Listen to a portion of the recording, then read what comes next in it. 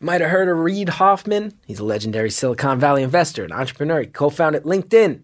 Everybody in tech goes to him for advice on how to make something huge. He's got a new podcast. It's called Masters of Scale. In each show, Reid talks to famous founders about what really happens as companies grow from zero to a gazillion. You don't even know how many zeros that is. Check out this roster of people that he talks to, famous founders like Mark Zuckerberg of Facebook, Brian Chesky of Airbnb, Reed Hastings of Netflix, Sarah Blakely of Spanx. These are heavy hitters. You can really learn a lot. Stories you'll hear on Masters of Scale. Always honest, always useful, and also funny, okay? There's no jargon, no posturing. Get to soak up a lot of info in an entertaining, laid-back way. Subscribe to Masters of Scale on Apple Podcasts, Stitcher, or wherever you love to listen.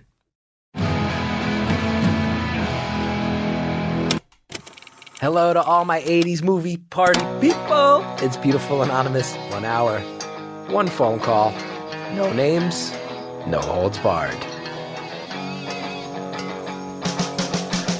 I'd rather go one-on-one. I think it'll be more fun, and I'll get to know you, and you'll get to know me. Hey everybody, it's your friend Chris Gethard. Welcome to another episode of Beautiful Anonymous. I feel so lucky to be a part of this thing. Just wanted to say quick thanks to everybody who supported Career Suicide. It went up on HBO on Saturday. It's on the streaming platforms now. Quick plug for this big thing in my life. But I want to just give a genuine thank you because the feedback to it was so positive online, and you do not expect that from the internet. As an entertainer, you learn to brace yourself. And making myself as vulnerable as I did with that thing, I was expecting some harsh stuff. There's only a handful of mean comments. So many of them were nice. And I know for a fact that's because the Beautiful Anonymous fans are out there leading the charge on that. And I just can't say thank you enough for supporting this podcast and the rest of my work, and also just being kind and promoting kindness and being outward with that kindness. I just really can't thank you enough. Very genuinely. Big news. The tour is finally happening. We're doing a series of tapings, live Beautiful Anonymous on the road, and they're coming soon. And we're going to go to a whole bunch of cities. I want to tour this thing all over the place. If I'm not coming to your area of the world just yet, your area of the U.S. just yet, I'm going to get there down the line. Anytime I'm not in the thick of it with other TV and stuff that has to anchor me to New York, I'll be there. In the meantime, tour starts May 30th. We're going to Vancouver, Canada, May 31st in Seattle, June 1st in Portland, Oregon, June 2nd, San Francisco, California. It's part of the Colossal Cluster Fest. You do have to buy a festival pass for those. The rest of these, it's not the case. Chicago on June 6th. Now, Chicago is one of the cities we're doing 2 shows, early show live podcast taping, late show live stand-up. You can also buy a combo ticket to both. Check that out. Ferndale, Michigan on the 7th, live podcast taping. Toronto on the 8th. Philadelphia on the 9th. That one's going to be a big show. Love Philly. Crossed paths with Philly in the past, but I'm willing to admit it, I was wrong. Philly is one of the great art towns on the East Coast now, and I cannot wait to see Philly. Arlington, Virginia on June 10th, 2 shows there. Early show podcast, late show stand-up. Buy a combo ticket, come out to both. Baltimore, 2 shows on the 11th of June. Early show podcast, late show stand-up. You get it. Asbury Park, New Jersey, my home state. We're finishing things off June 13th. 2 shows. Buy that combo ticket. Hang out for the whole night. I can't wait to meet fans of the show. Be there. And hang out with you guys face-to-face, be able to thank you for so much. So thank you. Can't wait to see you guys out there on the road. ChrisGeth.com. You can get tickets for all those right now. Go to ChrisGeth.com. Buy those tickets up. They're going to sell out, so get them quick. They're already moving because of all the online people who heard about it before it was actually mentioned on the show. So get those tickets right now. Now, last week's episode, our teenage caller, I loved that one so much. A lot of people said it was a really good look at a teenager life. And some other teenagers were posting online. Kyle in the Facebook group, he was like, hey, I'm a teenager too. I'm going to break it down from my perspective how things were. I thought that was so cool, Kyle. Thank you for being such an active member of the group. Now, this week's episode is a real cool one. When this one came in, I was like, whoa. I was not expecting it. A lot of us right now, a lot of people on all ends of the political spectrum in America, I think, are trying to get active, trying to actually affect change. And, everybody knows when you listen, I'm from New York City, I'm an artist, very progressive. I see the protests happening, participating in things that appeal to me. You also see people in other areas, other lifestyles who very actively going at their thing. But I think a lot of us would agree. A lot of this activism, a lot of people, it just comes down to like, oh, I'm going to go on Facebook and just say stuff. I'm going to go preach to the choir. I'm going to create this echo chamber online, just say things. Today's caller wanted to affect change in the world, stepped up. studied, worked hard, is now filling one of the actual roles in our society here in America that has actual on-the-ground ability to change, affect people's lives, tells us what it's like to be on the inside of the legal system in a very specific way, tells us why she chose to do that, and at the end also gives us some advice on maybe how to deal with some legal things. Again, not actual legal advice that she can be held to, just her opinions on how this stuff works, the inner workings of a system that we all see, that we all know. And it was really fascinating, and I thank her. It's some people have been saying lately, some of the episodes are conversational, some of them are a little bit more like agenda-driven. This one has that agenda vibe. I will not apologize for that, by the way. People call in, they want a platform now. They know this show is now a legit platform. They say what they have to say. She tells us about her life, why she was driven to do the thing she is. She's cool, fascinating, trying to make change, positive change in this world, and I thank her for it. Enjoy the call. Thank you for calling Beautiful Anonymous. A beeping noise will indicate when you are on the show with the host. Hello? Hello? Hey, you are Chris. Yeah, I am. You really switched it up from the traditional hi. Is this Chris? Well, I figure if I can't tell you my name, I should probably figure something else out. Yes, you can't tell me your name, but you did inform me of my name. I did, just in case you had forgotten. It's fine. Well, it is funny. No one in my life, only Beautiful Anonymous listeners even call me Chris. It's a very funny thing. My wife calls me. You go by Chris? Everybody calls me Geth. Everybody calls me Gethard or Geth. Everybody does my last name. I guess that works too. Yeah. Pretty much all my friends in real life call me Geth. The Chris Gethard Show fans call me Geth. But the Beautiful Anonymous fans call me Chris. Makes me feel like a grown-up. It's cool. Oh. Well, maybe I have to be honest. Part of that's probably because I actually had never heard of the Chris Gethard Show. Yeah, I get this a lot. Yeah, I'm sorry. I know. That's okay. I'm sorry. It's just how it goes. Yeah. That's fine. Anyways, how you doing over in New York? How am I doing over in New York? I always answer honestly. I'll be honest. Pretty stressed out lately. All for good reasons. But yeah. Stressed out. That's the honest answer. That's fair. No, I appreciate the honest answer. I think that we ask each other too often, how you doing, and just expect the good and walk by. And I really appreciate the intentionality of people who actually want to know the answer. Thank you. The intentionality. You're a very smart person. These words like intentionality. Well, sometimes I try and fake it, Really? Because you just nailed it, like super casual conversation-wise. Well, good. Well, it's in my job description to know and learn things quickly. I'm a defense attorney. Wow. And so I meet people quite often and have to get to the bottom of a lot of things that are going on in their life, but also earn their trust faster than that, so that they're even willing to tell me some of the hardest stuff that they're going through in life. Wow, that's a cool job. I'm glad I get to talk to you. It's a pretty sweet gig. I actually was sure that I was not going to be an attorney, and went into college thinking that I wanted to do politics. I love that, campaigns, and did a little bit of that. Helped out like local politicians. Did a little work for a U.S. Congresswoman when I was in college, and then was very distraught by like the lack of intelligence. That sounds harsh, but like these people are smart and they're not using the intelligence that they actually have to do good things. And I thought that was really irritating. So I said, okay, well, I'll go and study the law and be smarter than these people. So I did that instead. So you tried to enter politics and to change the world. You're an ambitious person who wants to make it a better place. Felt like politics was a broken world, so you're now navigating the system of the law to try to affect some change in the world around you. That's true, and part of being a defense attorney / I'm a public defender, and so part of that job is just being destroyed by the system every day. Yeah. So I don't win a lot. But wow, you still got to get up and help out. You're a public defender. One of my best friends is a public defender. guy I went to college with. No way. Yeah, in New York, and he has told me some stories. Wow, and he's told me some stories. It can sound brutal. I know. I'm not sure. I haven't caught up with him in a while about his job. I think, him being friends with a comedian, I get the sense maybe sometimes I am a good outlet for him to talk about anything but his job.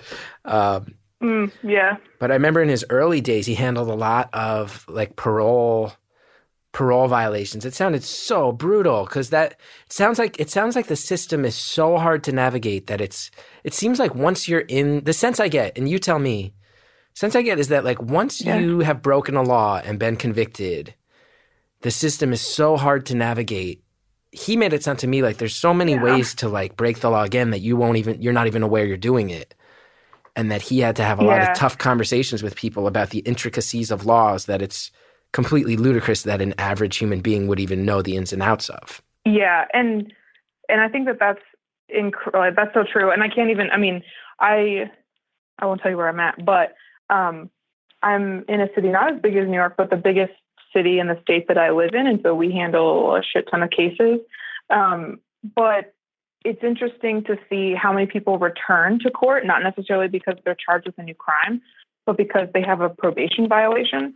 Yeah. And there's like two different classifications. There's essentially like what I would call like a real violation. Like you have a new charge or like you have done actual damage. And then there's technical violations. And I just saw, I'm going to put this out there and people are going to get mad. But I just read an article that like 600,000 people who are held by the U.S. government in the Department of Corrections are there because of technical violations. Now, I could have misquoted that entire thing, so sorry, all the people, or nobody if this doesn't air, which is fine too. But there's like a shit ton of people regardless. And that's just in like the federal system. Wow. In state systems, there are a plethora of other people who are being held just on technical violations. So like you didn't meet with your probation officer because your probation officer changed the time of your meeting the day before, and you couldn't change your work schedule because you're a person and you have 3 different jobs because you're poor and you're trying to make ends meet and put food on the table for your 6 kids, and you couldn't do it. And so you got violated and brought in custody, and then you lost 2 of those jobs, Yeah. And so then it's stupid. And like people can be on probation for forever. The state that I live in, there's something called lifetime probation, which is, I think, a worse punishment than sometimes even going to jail, because the rules that probation subject you to are rough. They're rough. That's crazy. But anyways, this is my happy life. Well, you're fighting a good fight. You're trying to do some good, and that's more than most of us do. There's been so many times in my life where I've thought about I should go and try to actually do something hands-on to help people, and I don't because I'm scared and I'm lazy and all the other things that we all are. And you're someone who's actually crossed that. So I on behalf of all of us, I thank you sincerely. Well, thanks. I think that I have to fight a lot more to tell people, like, the first question when somebody finds out that you're a defense attorney is like, well, how could you defend guilty people? And it's difficult because I love my clients. Like sometimes I am on the phone with them forever and they're yelling at me. Sometimes they're yelling at me in court, which is neat because there's a whole bunch of other people watching. Sometimes they give me like fist bumps and hugs when I leave court because they're happy. Wow. And anything in between that. But I think like we have to remember that everyone who enters the court system is alleged to have done something. And there's a lot of my clients who like just have to plead guilty to get out of jail. And there's just some people who like are in really shitty situations and like can't afford food. Like, yes, there are people who murder other people and rape other people. And like, yes, those people should be adjudicated. However, let's make sure that police are doing their job also, and not just like throwing people on the ground.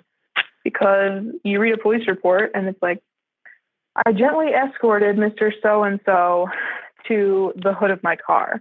And you get the squad video. And let me tell you, the difference in gently escorting somebody to the hood of your car and violently slamming them on the ground, people interpret that differently. Wow. So you're really,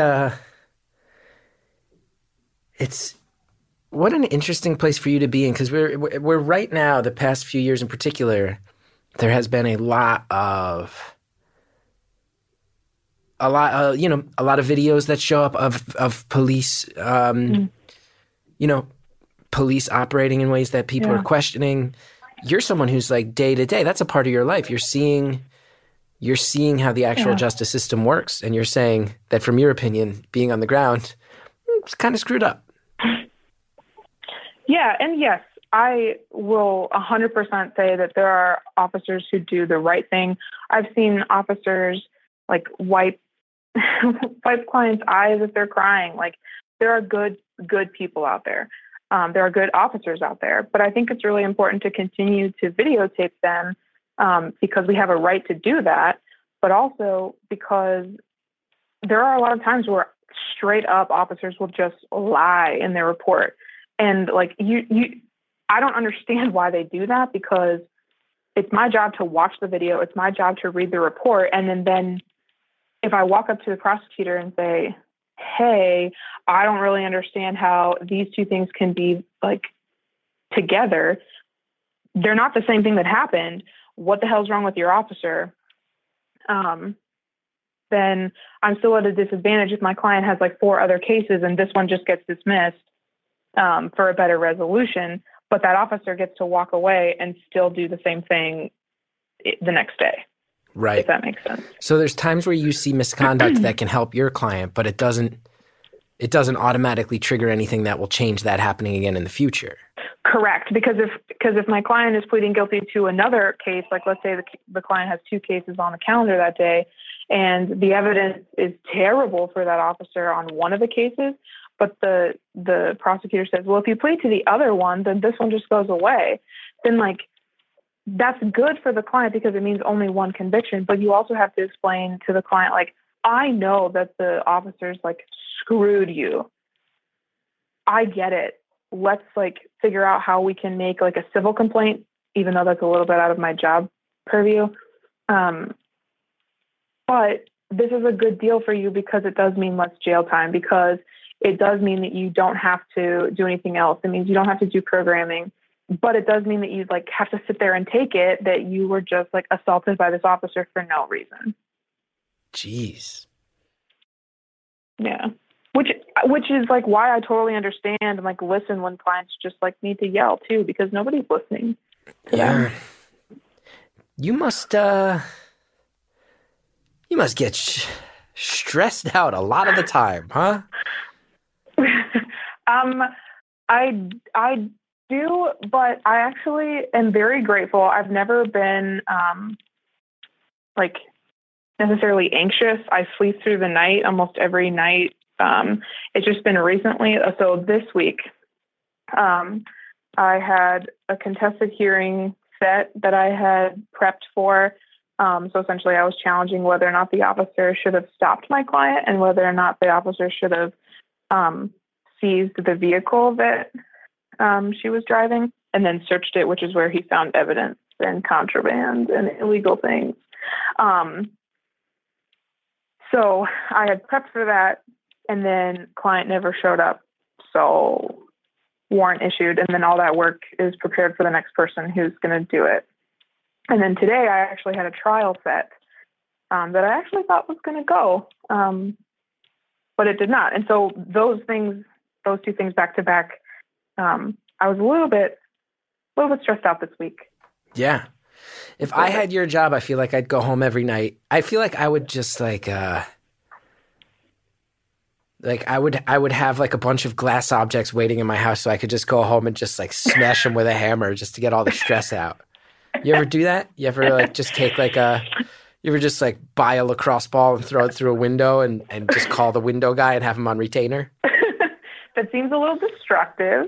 Hey, I'm a punk rocker. But I support you. What can I say? I'm a punk rock kid. I heard the new hold music. It comes across, you know. You like that? For anybody listening, no. A lot of complaints about our hold music being a little too grim, and I never heard it. Apparently, it sounded a lot like funeral music. So we now have a new playlist that I DJ, and it features my wife's band, a bunch of my friends' bands. Yeah. which is, nice. I mean, I'm not into like the punk rock life nor music.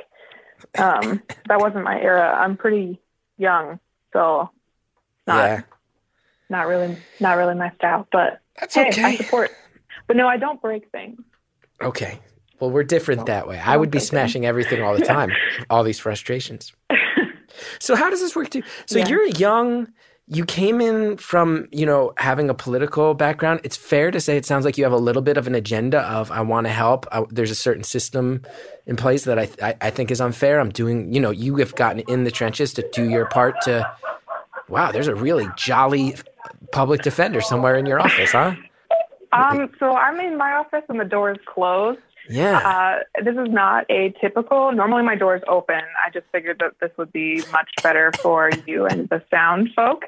But let me tell you, sometimes people come back from court and they're just like, this fucking judge, I can't believe what they did. And you're just like, okay, everyone, wow, chill. Who knew and it gets really complicated because there are people in my office who are married to, which is pretty typical. But like married to prosecutors who are total like douchebags that people yell about, or like judges who've done something, and so then you're like, maybe just because they're married to so and so whose office like two doors down. Right. It's funny. I was just going to ask, like, I would have to imagine, are there prosecutors or judges that know you as like the young idealist who roll their eyes and stuff, and like, is that your rap? And yeah, I mean, so a couple weeks ago, I was arguing this motion that would affect more than just my client, which is pretty irregular. Most of the time, you just argue a motion for your client and your client alone. But this was going to affect more than just my client. So I knew I had to like actually prepare more broad policy arguments, and I was making constitutional claims.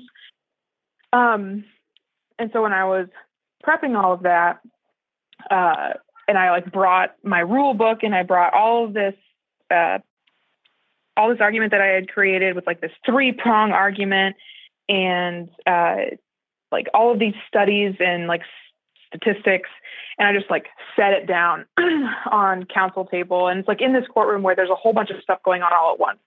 I'm not the only case on. And so I just like set everything down, and it's a judge that I had never appeared in front of. And I just like start arguing and I'm just like, if anybody's going to listen to me, they're going to listen to me today. And I felt extremely passionate about this because essentially my client was following the rules of his conditional release, because we were between when he was charged and released out of custody and like the next hearing. And he couldn't afford to be on like a monitoring during that time. And so he was just going to get brought into jail because he couldn't afford it, not because he wasn't following the rules, which is a constitutional violation. Fun fact. But the judge interrupted me and then let the prosecutor argue. And then I asked to respond, and he gave me a little bit of space to do that. And then he ruled against me, and I turned around and one of my colleagues was like, I thought that your eyes were going to melt a block of ice because you were so pissed. And then I found out that he was actually going to get revoked and he was going to get brought into jail. And then I asked for it to be heard again the next day. And it was after like some argument. And I won. And I was stoked about it. But now our office is implementing a policy. But I actually ran across another judge to answer your original question. Also, fun fact, lawyers tend to talk a lot in circles. You hadn't noticed. And so another judge came up to me when I was in the courthouse about to go into court, and he was like, hey, I saw that you won and I saw that you got it back on the calendar. That's pretty cool. And so he definitely knew that I was prepared and like was arguing and like wasn't going to let this go. So I guess I have a little bit of reputation, but it is difficult to do because a lot of the time you're focused on just the one client and what you can do for them. And sometimes the best option for them isn't necessarily like the greater policy goal that I personally selfishly would like to implement. Right. But there's definitely times. So there's times where you're working with a client and it comes up that it's going to be a certain judge or a certain prosecutor, and you just have to look at the client and be like, we're fucked, right? Like, sorry, Sally, for that one. But there's got to be certain people where you're like, this person's just mean. This person's just mean and kind of cheats. Yeah. And I know who they are. Yep. There's actually one prosecutor who loudly in the middle of court called me petty and pedantic. Ooh, pedantic's one of those words I've never really known the meaning for. of. I've never known the meaning of pedantic, but I know it ain't good. It's essentially the same thing. Like, you're very just like focused on these details that don't matter. Wow. He's telling you grow up a little bit. And I was like, look, you asshats, stop studying your freaking like flashcards for your other volunteer situation. Just stop. Did you really use the word asshat in court? You've got to admire someone who can use the words pedantic and asshat in the same conversation. That's really it's really an impressive skill and quality. I need a moment to think about that wide breadth of vocabulary. You know what I think is a great way for me to take a moment is for us to hear from advertisers. We got advertisers. They help us bring this show to you for free. They have products. They have services. There's promo codes. Use them. Help your life, help the show. Check them out, and we'll be right back. I'm a very public person about the fact that I have been participating in therapy for well over a decade of my life. Big fan of therapy. Very happy to tell you about our next sponsor. Look, we all need to take a little bit better care of ourselves, right? Taking care of mental health, that is no exception at all. That's why today's sponsor, Talkspace, the online therapy company, makes it easy to connect with an experienced licensed therapist handpicked just for you for as little as $32 a week. Using Talkspace, you can send your therapist text, audio, video messages whenever you want. You can even do a live video chat. That's very modern. That access is a very cool thing. If you want to vent about work or family, you need to talk through something that's been on your mind, it is no problem. That's what a therapist is for, ready to help. It's a person who is there for you so you can get all your rambling thoughts out of your head. Somebody's there to listen to them, help you sort them out.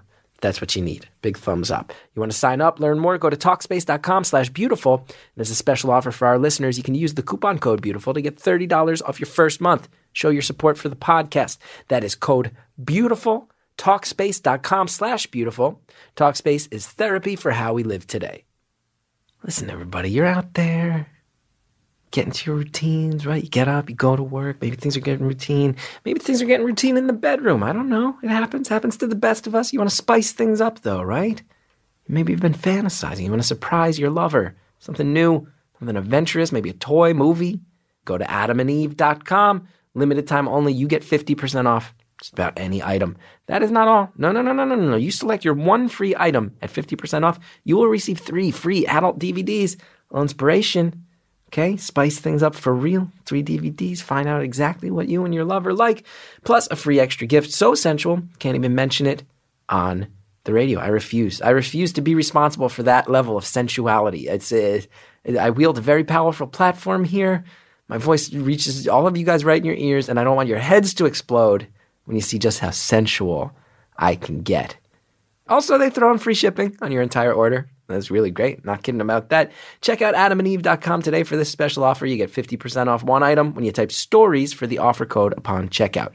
When you do, you get 3 free DVDs and a free extra gift and free shipping. Use that offer code stories at adamandeve.com. That is STORIES at adamandeve.com.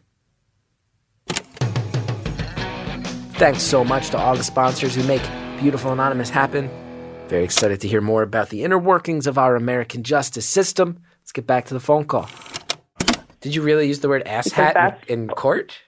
I didn't know. I kept my shit together, and I didn't say anything to him. And I said, we're done. And then I got up and went over to where my client was, and my client was in custody. So he was in the box in the courtroom. So I couldn't physically be next to him. And so I was whispering to him. So we weren't technically being recorded, and gave him the spiel, and then we moved on. And so I didn't talk to the prosecutor about it necessarily. I just said, we're done. Okay. Yeah. So I call him an asshat behind his back. Yeah, no, I picked up on that. I can. Yeah, I'm getting the sense that I was asking you if there's like any things you do to like unleash your stress, and I'm getting the sense this phone call may be one of those things. Yes, I do. I also have a personal trainer in the way early hours of the morning that is super great to just like be awake and be energized. So you're telling me, and be happy. You're telling me you wake up first thing in the morning, you personal train, you have somebody push you to your physical limits, then you crack your knuckles, you walk into the courtroom, and you get in fights with prosecutors all day because you're trying to take down the system. Yep, that's my life. Wow. That's cool. Here's something I'll say too that you might know more of than I do. Here's the thing that concerns me when you say that like this system is built in a way where, parole laws can just keep people in this loop of having to keep going back to prison, keep having to navigate the courts. Hearing that you've read, you said yourself, you're not certain this is true, but you just read there's 600,000 people kind of just floating in the federal system in this purgatory where they're not committing crimes. It's just that the lifespan of the crimes they have committed just won't ever actually die out. The thing that bothers me, you know what? The more I read about it, the more it just grosses me out is there's actually something that I don't think everybody like reads into because maybe it's a truth we don't want to face is there's actually a lot of people who make a ton of money off of people getting imprisoned. Not the government. Oh, yep. There are people. Oh no, private companies. There are people who are making millions of dollars off of prisoners staying in prison, and it's really the more I've read just a tiny amount about it, but you read even a little bit, and you're like, whoa, there are people who have built.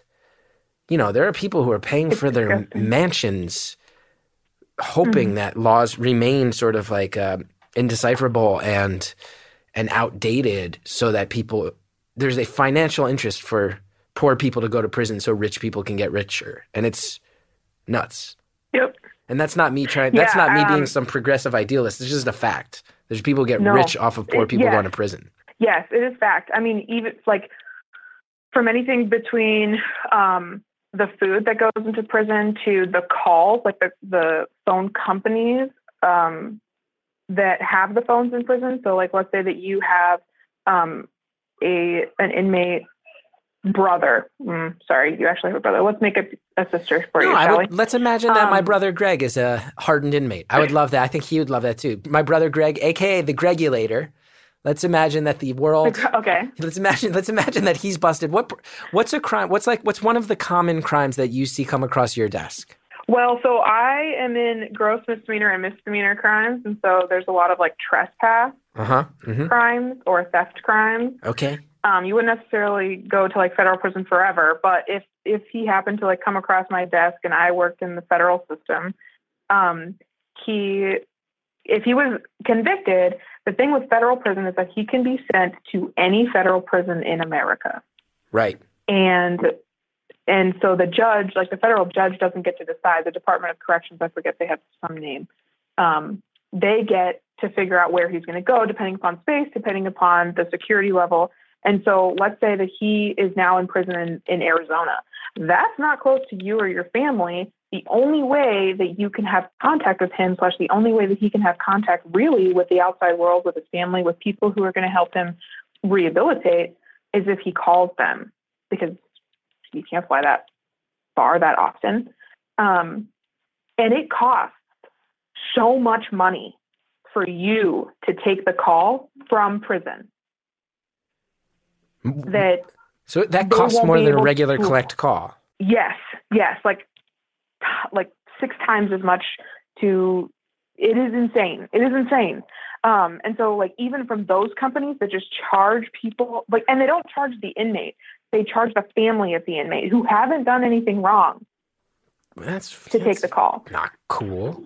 And the people who do like if you are sent on electronic home monitoring or like some kind of like bracelet GPS monitoring, those companies make a crap ton of money, and the defendants are the ones who have to pay to be on that monitoring, like per day. Really? You can get a fee waiver depending upon if you're like public defender eligible or not. I thought it was I thought like it was just companies that could get like hefty government contracts, and I'm sure there's a lot of that. But you're saying there's actually a lot of stuff that like the inmate and their family have to pay for, or else they go back to prison. Yeah. Or help you if you get a DWI, you are going to be paying for programming, and that could be like $600. If you get a charge with some kind of license revocation, you've got to pay to put your license back in. Oh, so help you if you get arrested by a cop who's pissed off and just like throws your license like in the middle of a field, and then you have to get a new license. Bummer.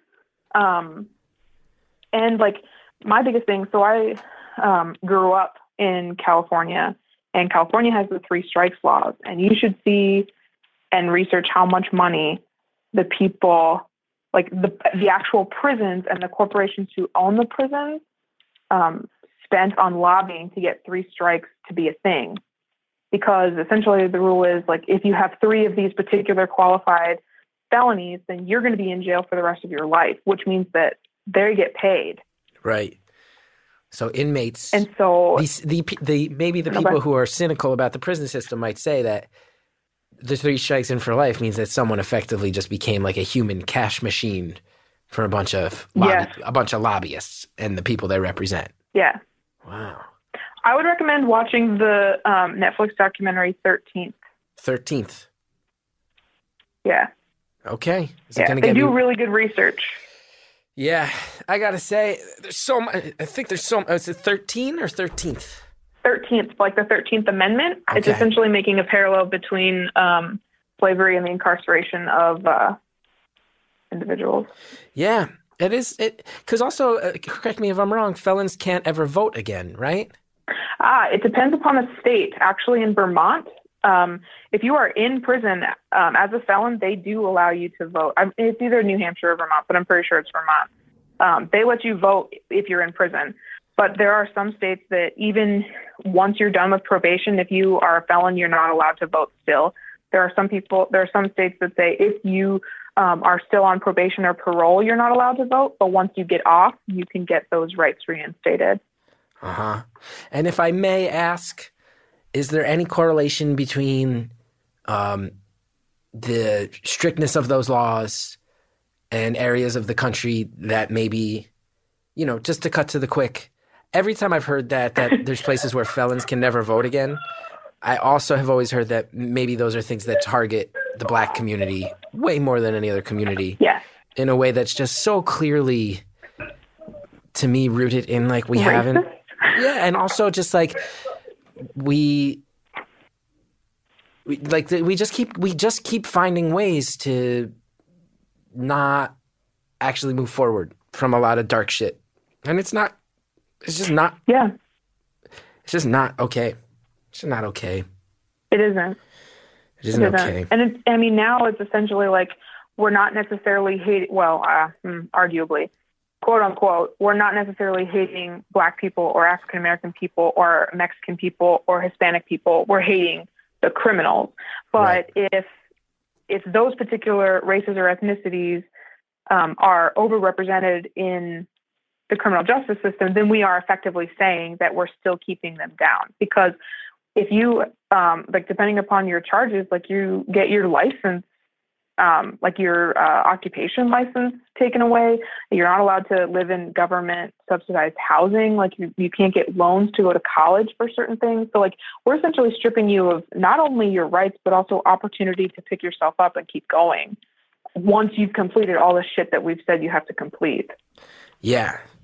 You're going to stay, you maybe made one mistake in your life, and that one mistake might dictate the fact that you have to stay poor and put upon and confused and scared literally for the rest of your life. Yeah, and here's the tricky thing is that it's not just that you made a mistake, it's that you were caught making that mistake. When, let's talk about how many white people, granted, like I'm this, well, can I say this? I'm this like white, young, blonde girl walking around trying to gain rapport with my clients. And like, I often talk to my clients about this issue and be like, look, I know I'm not getting pulled over for this same shit that you are. But I'm willing to fight for you because I think it's total bullshit that you were. / I'm so sorry, Sally. This is just a rough day for me. That's okay. Hey, you get it out. Okay. You get it out. You do whatever you have to do. Okay. I want to be your human stress ball on the other end of a phone. I'm your stress ball. You get it all out. I appreciate it. Yeah. That's the hiccup. It's that, all these people are talking about like the other, the criminal, the person who can't be redeemed. And I'm sitting here saying, you just didn't get caught doing whatever it was that you did. And also, like, I don't think that, Brian Stevenson has this really great line about, how we're not as bad as the worst thing we've ever done. Yeah. And I take that to mean that there's nothing in this world that you can do in which you can't be redeemed for. I think that's a really beautiful thought. Right? Yeah. And isn't that like the core message of so many, like, when you look at the positive sides of religion, isn't so much of Christianity forgiveness, turn the other cheek, move on. Yeah. Hate the sin, love the sinner.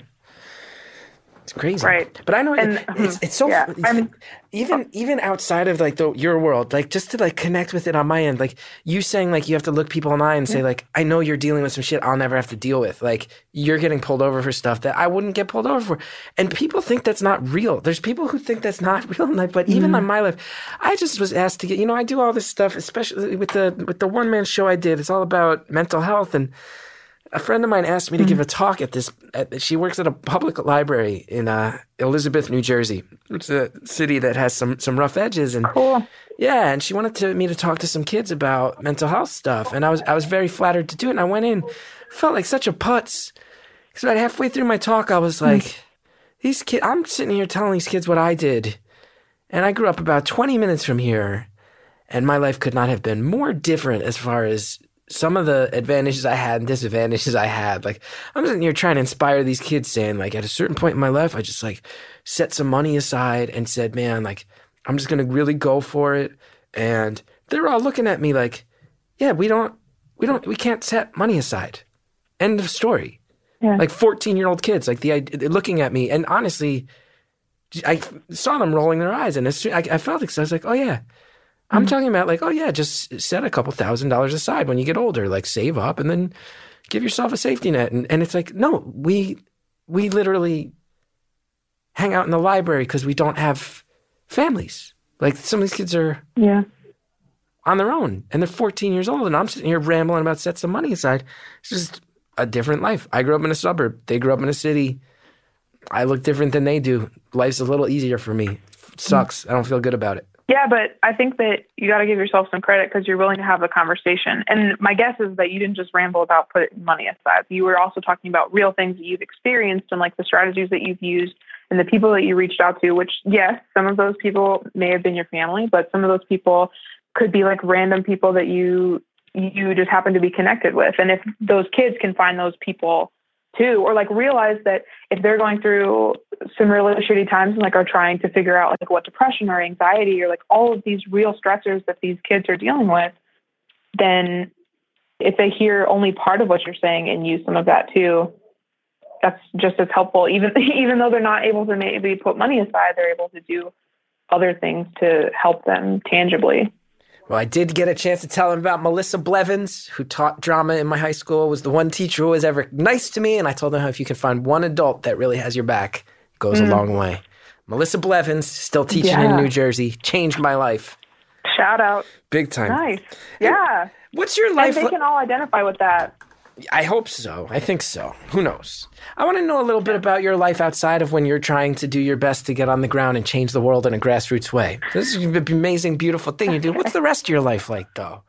Well, I'm trying to get it together. I have been very privileged in the sense of I grew up pretty middle class, but I've definitely experienced a lot of just negative things that have happened in my family life. When I was a freshman in college, my dad called me and told me that he had 2 strokes. He lived across the country from me, has always kind of lived across the country from me. My parents split when I was young, which was weird because he was no longer able to walk or like talk in what people would call a normal fashion. I can still understand what he's saying. It just takes him a little while to do it. He is no longer independent, which is a really big thing for him. And I'm not a psychologist in any way, but if I was to guess, he has been going through depression ever since then, which is difficult to deal with as far as like being the daughter of somebody and trying to help them be better, or like have a mind state that's more positive instead of just always negative, or like having this martyr syndrome-ish situation. Yeah. Which has been difficult. You know what's really fascinating about that, if I may? Yeah, go for it. I asked you about what your life was like, and you immediately talked about, again, trying to help someone else. Someone who's more in your personal life than the random people who come across your desk via the files that build those relationships. You're always thinking about others, huh? But you taking care of yourself in a real way? I'm put the screws to you a little bit. Yeah, I mean,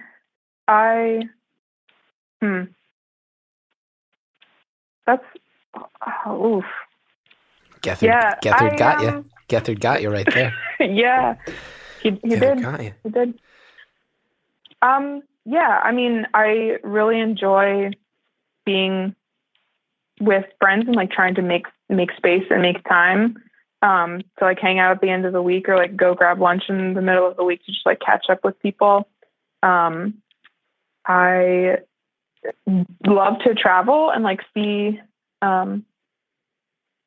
folk. I have several different things scheduled for the month of May to like go and do and just like take off and breathe, see some shows and see some like people that I have missed in my life.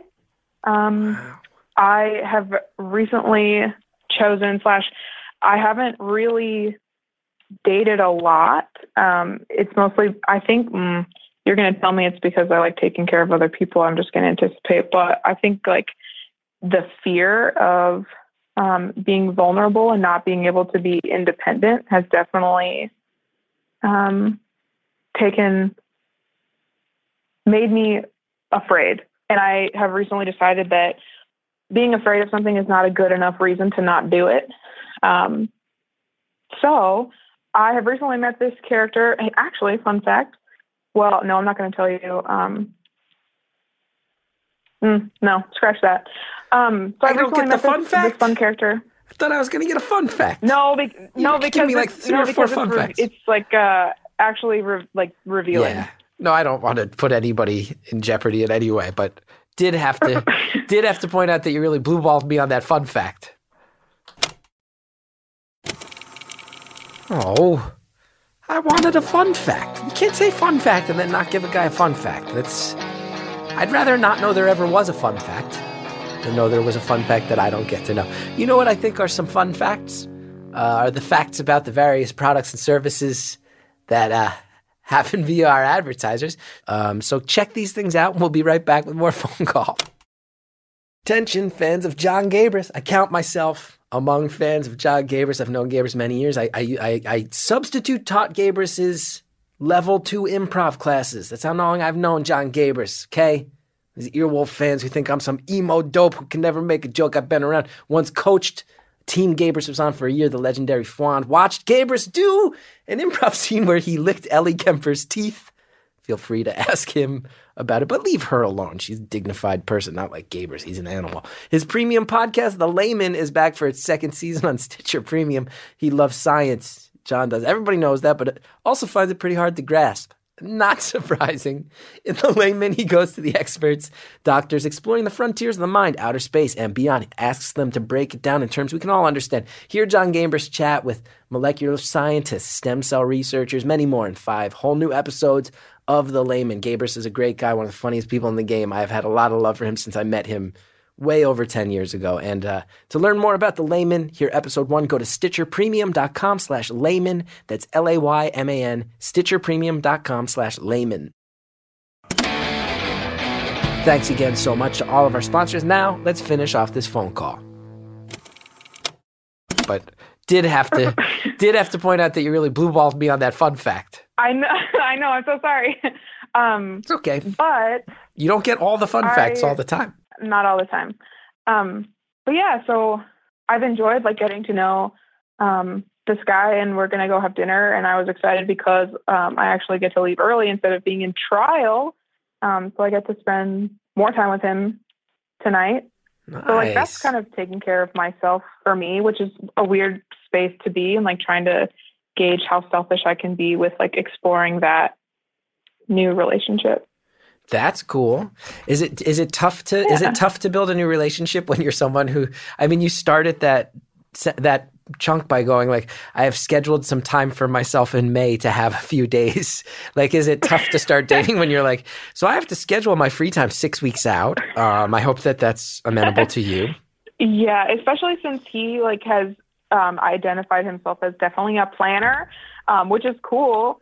Except I definitely have a lifestyle that's more like flexible. Like I'm just going to get on a plane and go here, or like I have free time this afternoon, and so I'm going to go do this instead of necessarily having everything scheduled, except for like vacations and stuff. They definitely have to be scheduled much further in advance. Yeah.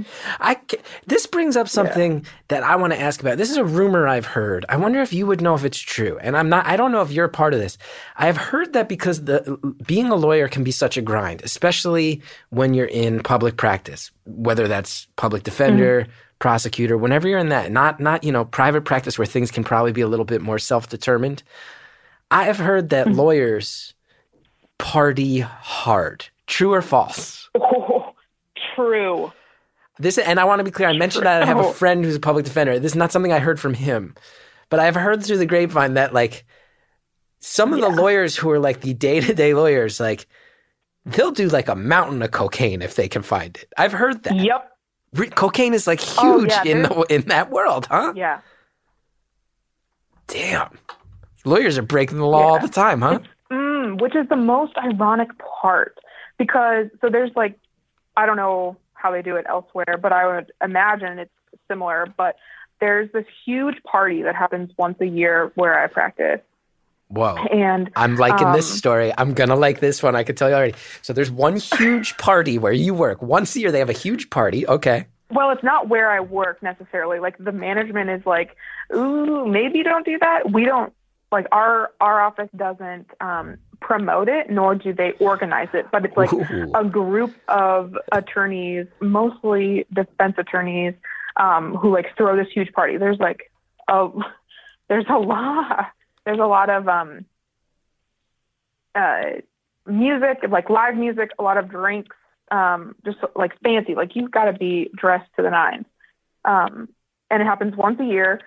And when I worked in the office that I'm working now as a law clerk, when I was in law school, I was invited to this party. I did not attend, so everything I'm saying is hearsay. However, I was told and recommended to leave said party by 7 p.m.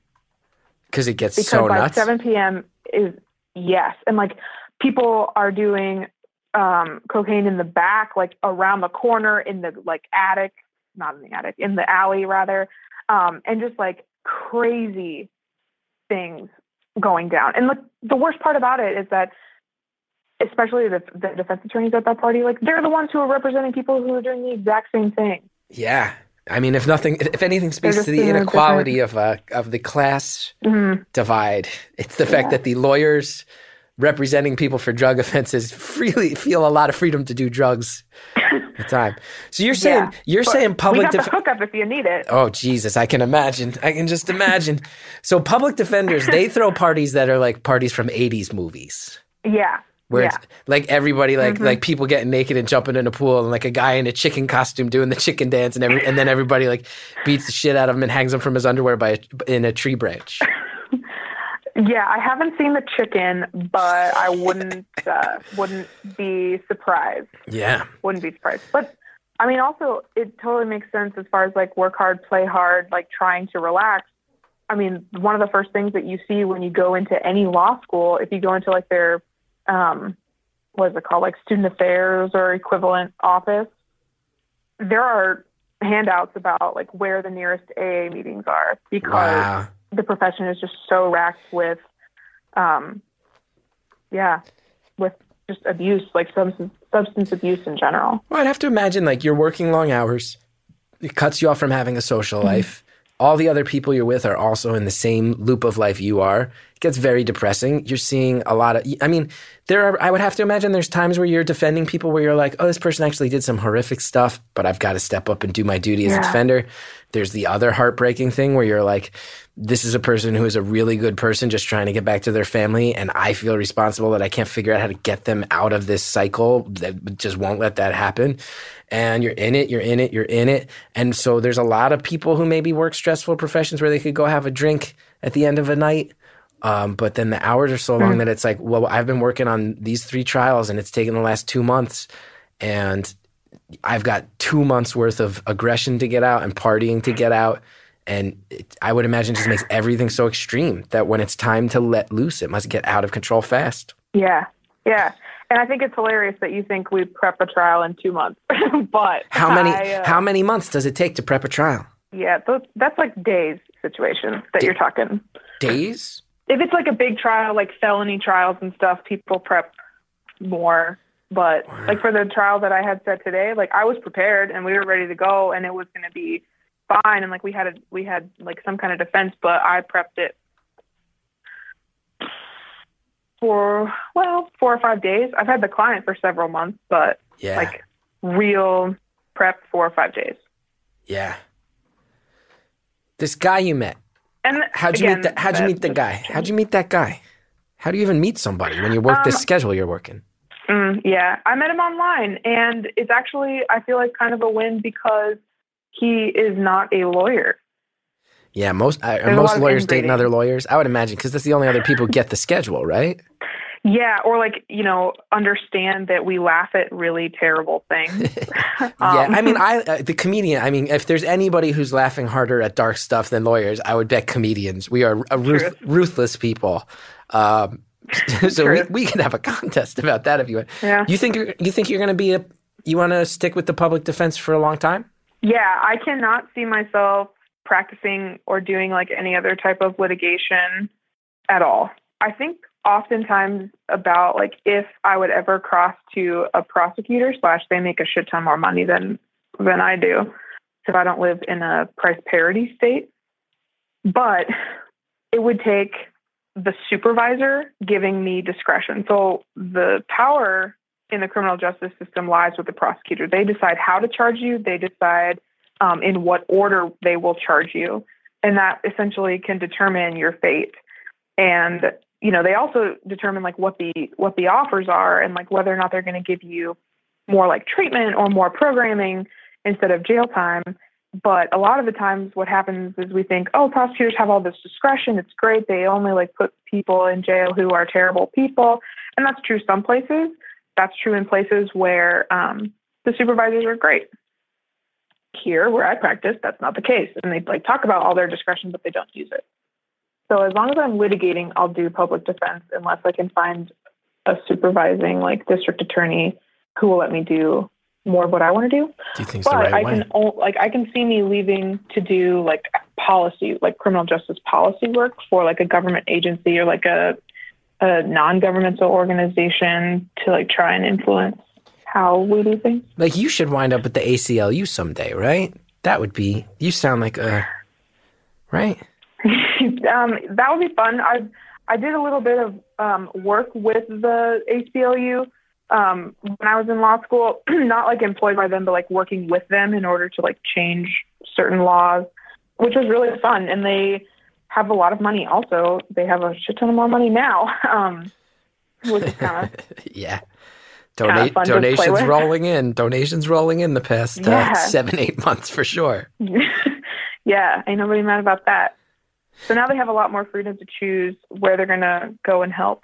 Now, what happens, honestly? Let's say someone comes along and says to you, hey, I work for a company. I work for a firm. We've observed your style in court. We heard that you were good. We came, we checked you out. We really like the cut of your jib. You have a certain, you seem very smart. You have a je ne sais quoi that we really support. We want to bring you into a private practice. You're going to be defending some corporations. The morality of those corporations is questionable, but you're going to make $10 million a year. Fuck no, I'm not doing that. $10 million a year? Because those conversations happen sometimes, right? They do.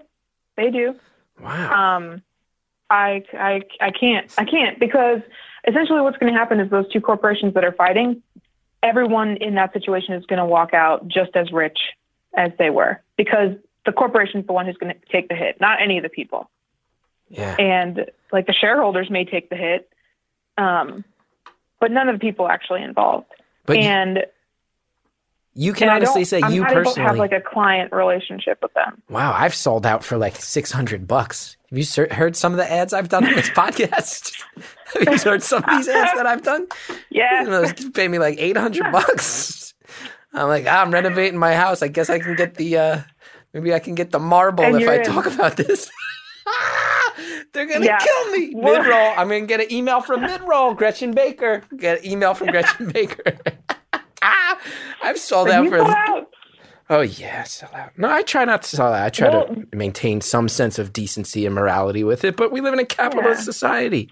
We do. We 100% do. But I think it's important to stick to what like makes me happy because I can do this job and like sometimes the really shitty hours and like the crappy pay because I love it. Like I love my clients and I love being able to look them in the eye or stand with them when they're being like sentenced to something and say like, I at least tried to give you a voice. And the worst part about it is that some of my clients are like, when are you going to go and like, be a real lawyer or like, when are you going to go and like make more money? They're like, well, you're good. Like, why don't you just leave and get paying clients? And I was like, okay, well, thank you.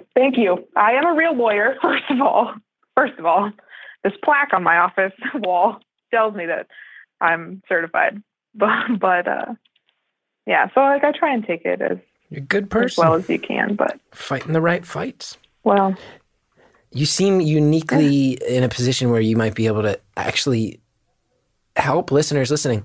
If someone finds themselves tangled up in the law from the very beginning, like early process, whatever it is, they've either done something or they've been accused of doing something.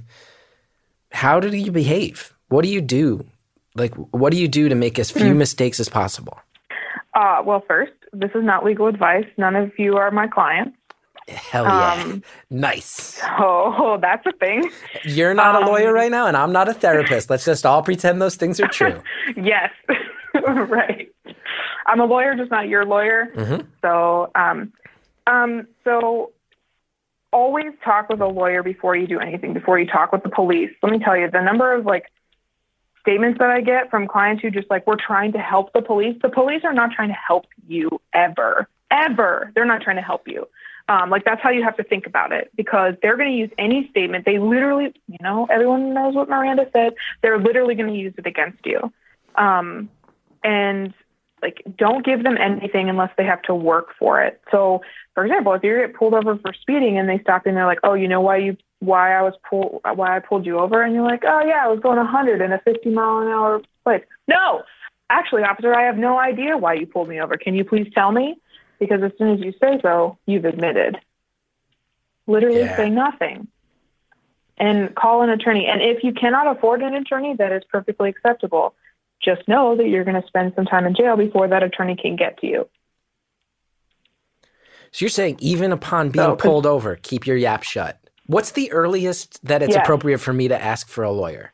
As well, if you're pulled over for speeding, I mean, you're welcome to have an attorney, but just this, like, okay, if I pull you over, yo, Chris, you know why I pulled you over? No, ma'am, I don't. Why don't you fill me in? I'm keeping my yap shut. You got something to say to me, 5-0? You got something to say to me, 5-0? You say it. Exactly. And then, okay, can you step out of the car? Why? Am I under arrest? No. Okay, then am I free to leave? No. Okay, well then am I under arrest? Because one of those two things is true. Either you're free to leave or you're under arrest. And the courts can sparse out like some differences, but never allow them. Oh, I have a great story for you. Never allow them to search your car. For example, we had an experience where there was a guy who got pulled over. Officers asked to search his car. He said, yeah, sure, what else? Police are searching the car. They don't really find anything. And then he's like kind of looking antsy, walks over to the officer and he's like, hey, I got something to tell you. Yeah, what's going on, man? There's a person in my trunk. Whoa. Spoiler alert, that person is alive. That person is just hiding because that person has a warrant. Well, likely the police officers weren't going to be allowed to search the trunk unless he consented to it. So don't ever consent to any searches. Don't tell them anything that you don't have to. Just let them do their job. So if you're harboring a criminal in your trunk, let them find that out for themselves. Yes, a fugitive, not a criminal. It was all alleged at that alleged, time. Right? Okay. My bad. Yeah, always. That's my favorite word. Alleged. Yeah, allegedly. Alleged.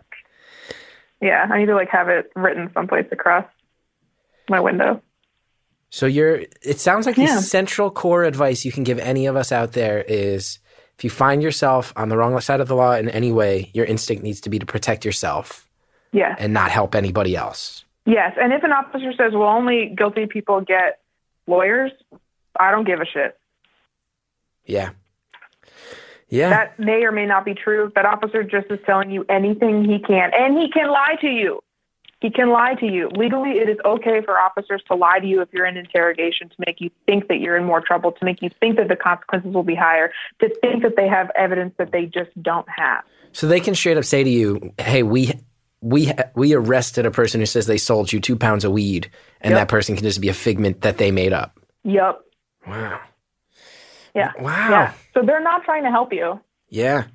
And aren't they going to, I've been pulled over a bunch of times. When I was a kid, I drove like a maniac. And I always tried to be polite and helpful because I always had a great fear of coming off antagonistic. Like, am I going to set a cop off? Cops have a very short fuse, and you can smell that from the outset of these conversations. Yeah, I mean, you can do it in a respectful way. Like, no, officer, I don't know why you pulled me over. Like, can you tell me? Like, be respectful about it, but also, like, you don't have to give them anything that you don't want. Yeah. Yeah. Yeah. All right. Well, I hope when that day comes. But again, this is not legal advice for anybody. I only have a certain number of clients. Yeah, for sure. No, I get it. I will say on my end, I know you said you're not in New York, but I will say if I ever come on the wrong side of the law, I hope I wind up with a defender like you because you seem like you really care. Thanks. People who care are in short supply these days. Yeah, that's true. That is true. Yeah. You have anything fun planned the rest of this week? This week, let's see. I got on Saturday my HBO special is premiering at the Tribeca Film Festival, and I'm freaking out. Congrats! That's legit. Thanks. I mean, as far as someone who's living a very public, ego-driven life, I'm doing good. Talking to you makes me, I'd like to convince myself that through my work, I do a little bit of good for the world. But at the end of the day, I think that's true. Well, at this end of the day, I'm still in the entertainment industry in New York, living an easy life, and I have to remind myself to enjoy that and not get caught up and convince myself there's bigger problems with that than there are. I want to be grateful for the things I have, not scared of them or freaked out by them. That's me. Sure. That's what I got. So let me tell you, when I walk home or when I walk to work and I'm listening to Beautiful Anonymous, I laugh out loud and people look at me like I'm crazy, but it helps me either decompress or get excited for whatever I've got planned. So you're doing good. That means a lot to me. I honestly can say that means a lot, that if there are people who are doing more than I am to help the world and I can be the court jester that helps them blow off some steam, that to me is a very good reason to do what I do. So thanks for letting me know that. And we've just got a little bit of time left. I don't know if there's any last minute messages you want to get out there about you, your life, what you do, who you are. But our time is coming to a close. I really like ostriches. That is a fun fact that I'll leave you with. What? That's yeah. I think they're awesome. They are incredibly stupid creatures, but they're hilarious. Also, they're really strong. So if you stand next to one of them and they kick you in the head, you could die. They're like aggressive dinosaurs. They're like evil, mean, aggressive dinosaurs. But they're so adorable and they run funny. Everything about this call just changed in my mind. The last 60 minutes have now been totally changed. You like ostriches? I don't trust you anymore. I trusted you more than any other caller ever, and now I don't trust you at all. No. I can't let all your trusts go. No, they're good, I promise. I've like held a little baby ostrich. Thank you so much, caller, for letting us know about the legal system, although I do have to say that your public endorsement of ostriches was concerning at best, troublesome to its core, and makes me question everything. It makes me wonder if any of the prior hour we talked was even true, because you sounded like such a good person, and ostriches are so scary, I don't get why you were into them. But thank you for calling, and thank you sincerely for everything you do, all jokes aside. It's very, very cool. It makes me feel good about the world hearing that you're in there with your mindset. Thank you to everybody who listens to this show. You're the reason it happens. It keeps going, keeps building, and it's so cool of you to do that. And thanks to the people here on the ground who are making this show happen behind the scenes. Jared O'Connell and Harry Nelson in the booth today, helping get me through this thing. Reverend John Delore, Greta Cohn set the show up in its early days. Shellshag does all the music throughout. Support Shellshag, they're incredible artists. You want to know about me, where I'm getting out on the road and stuff? ChrisGeth.com. Check it out. And if you like this show, one very easy thing you can do to support it, go to Apple Podcasts, rate, review, subscribe. Genuinely, that helps so much more than most things. And it's an easy thing that'll take you 30 seconds. So thanks so much for doing that. Thanks for listening. And we'll be back next week with more Beautiful Anonymous.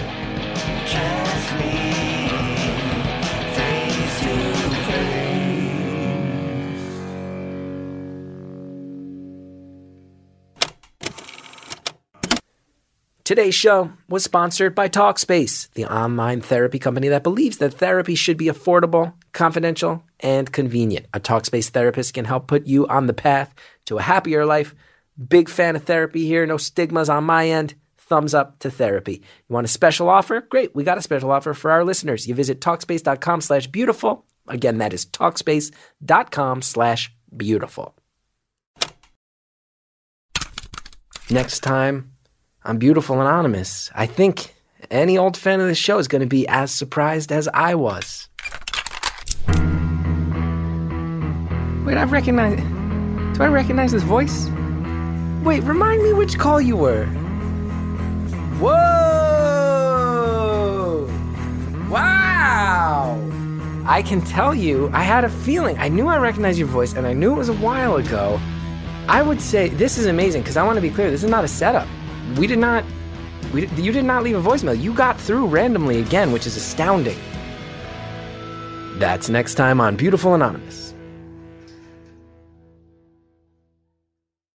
Today's show was sponsored by Talkspace, the online therapy company that believes that therapy should be affordable, confidential, and convenient. A Talkspace therapist can help put you on the path to a happier life. Big fan of therapy here. No stigmas on my end. Thumbs up to therapy. You want a special offer? Great. We got a special offer for our listeners. You visit Talkspace.com/beautiful. Again, that is Talkspace.com/beautiful. Hey, do you like movies? Ben Affleck's performance in this movie will outlive us all. Do you like arguing? I'm gonna say that you're insane. Do you like movies and then arguing about them with like people or strangers on the internet or Twitter or whatever? Never-ending Story goes in the canon over Ghostbusters? Oh, yeah, are you serious? No way! I am Amy Nicholson, and I am the host of the show The Canon, where every week we debate whether or not a film deserves to be anointed into the canon of all-time classic flicks. It is a masterpiece unto itself. If you want to weigh in, listen to the show. See you there. You don't get any better!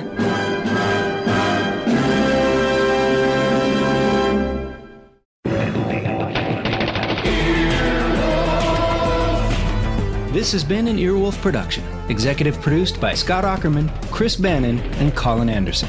For more information and content, visit earwolf.com.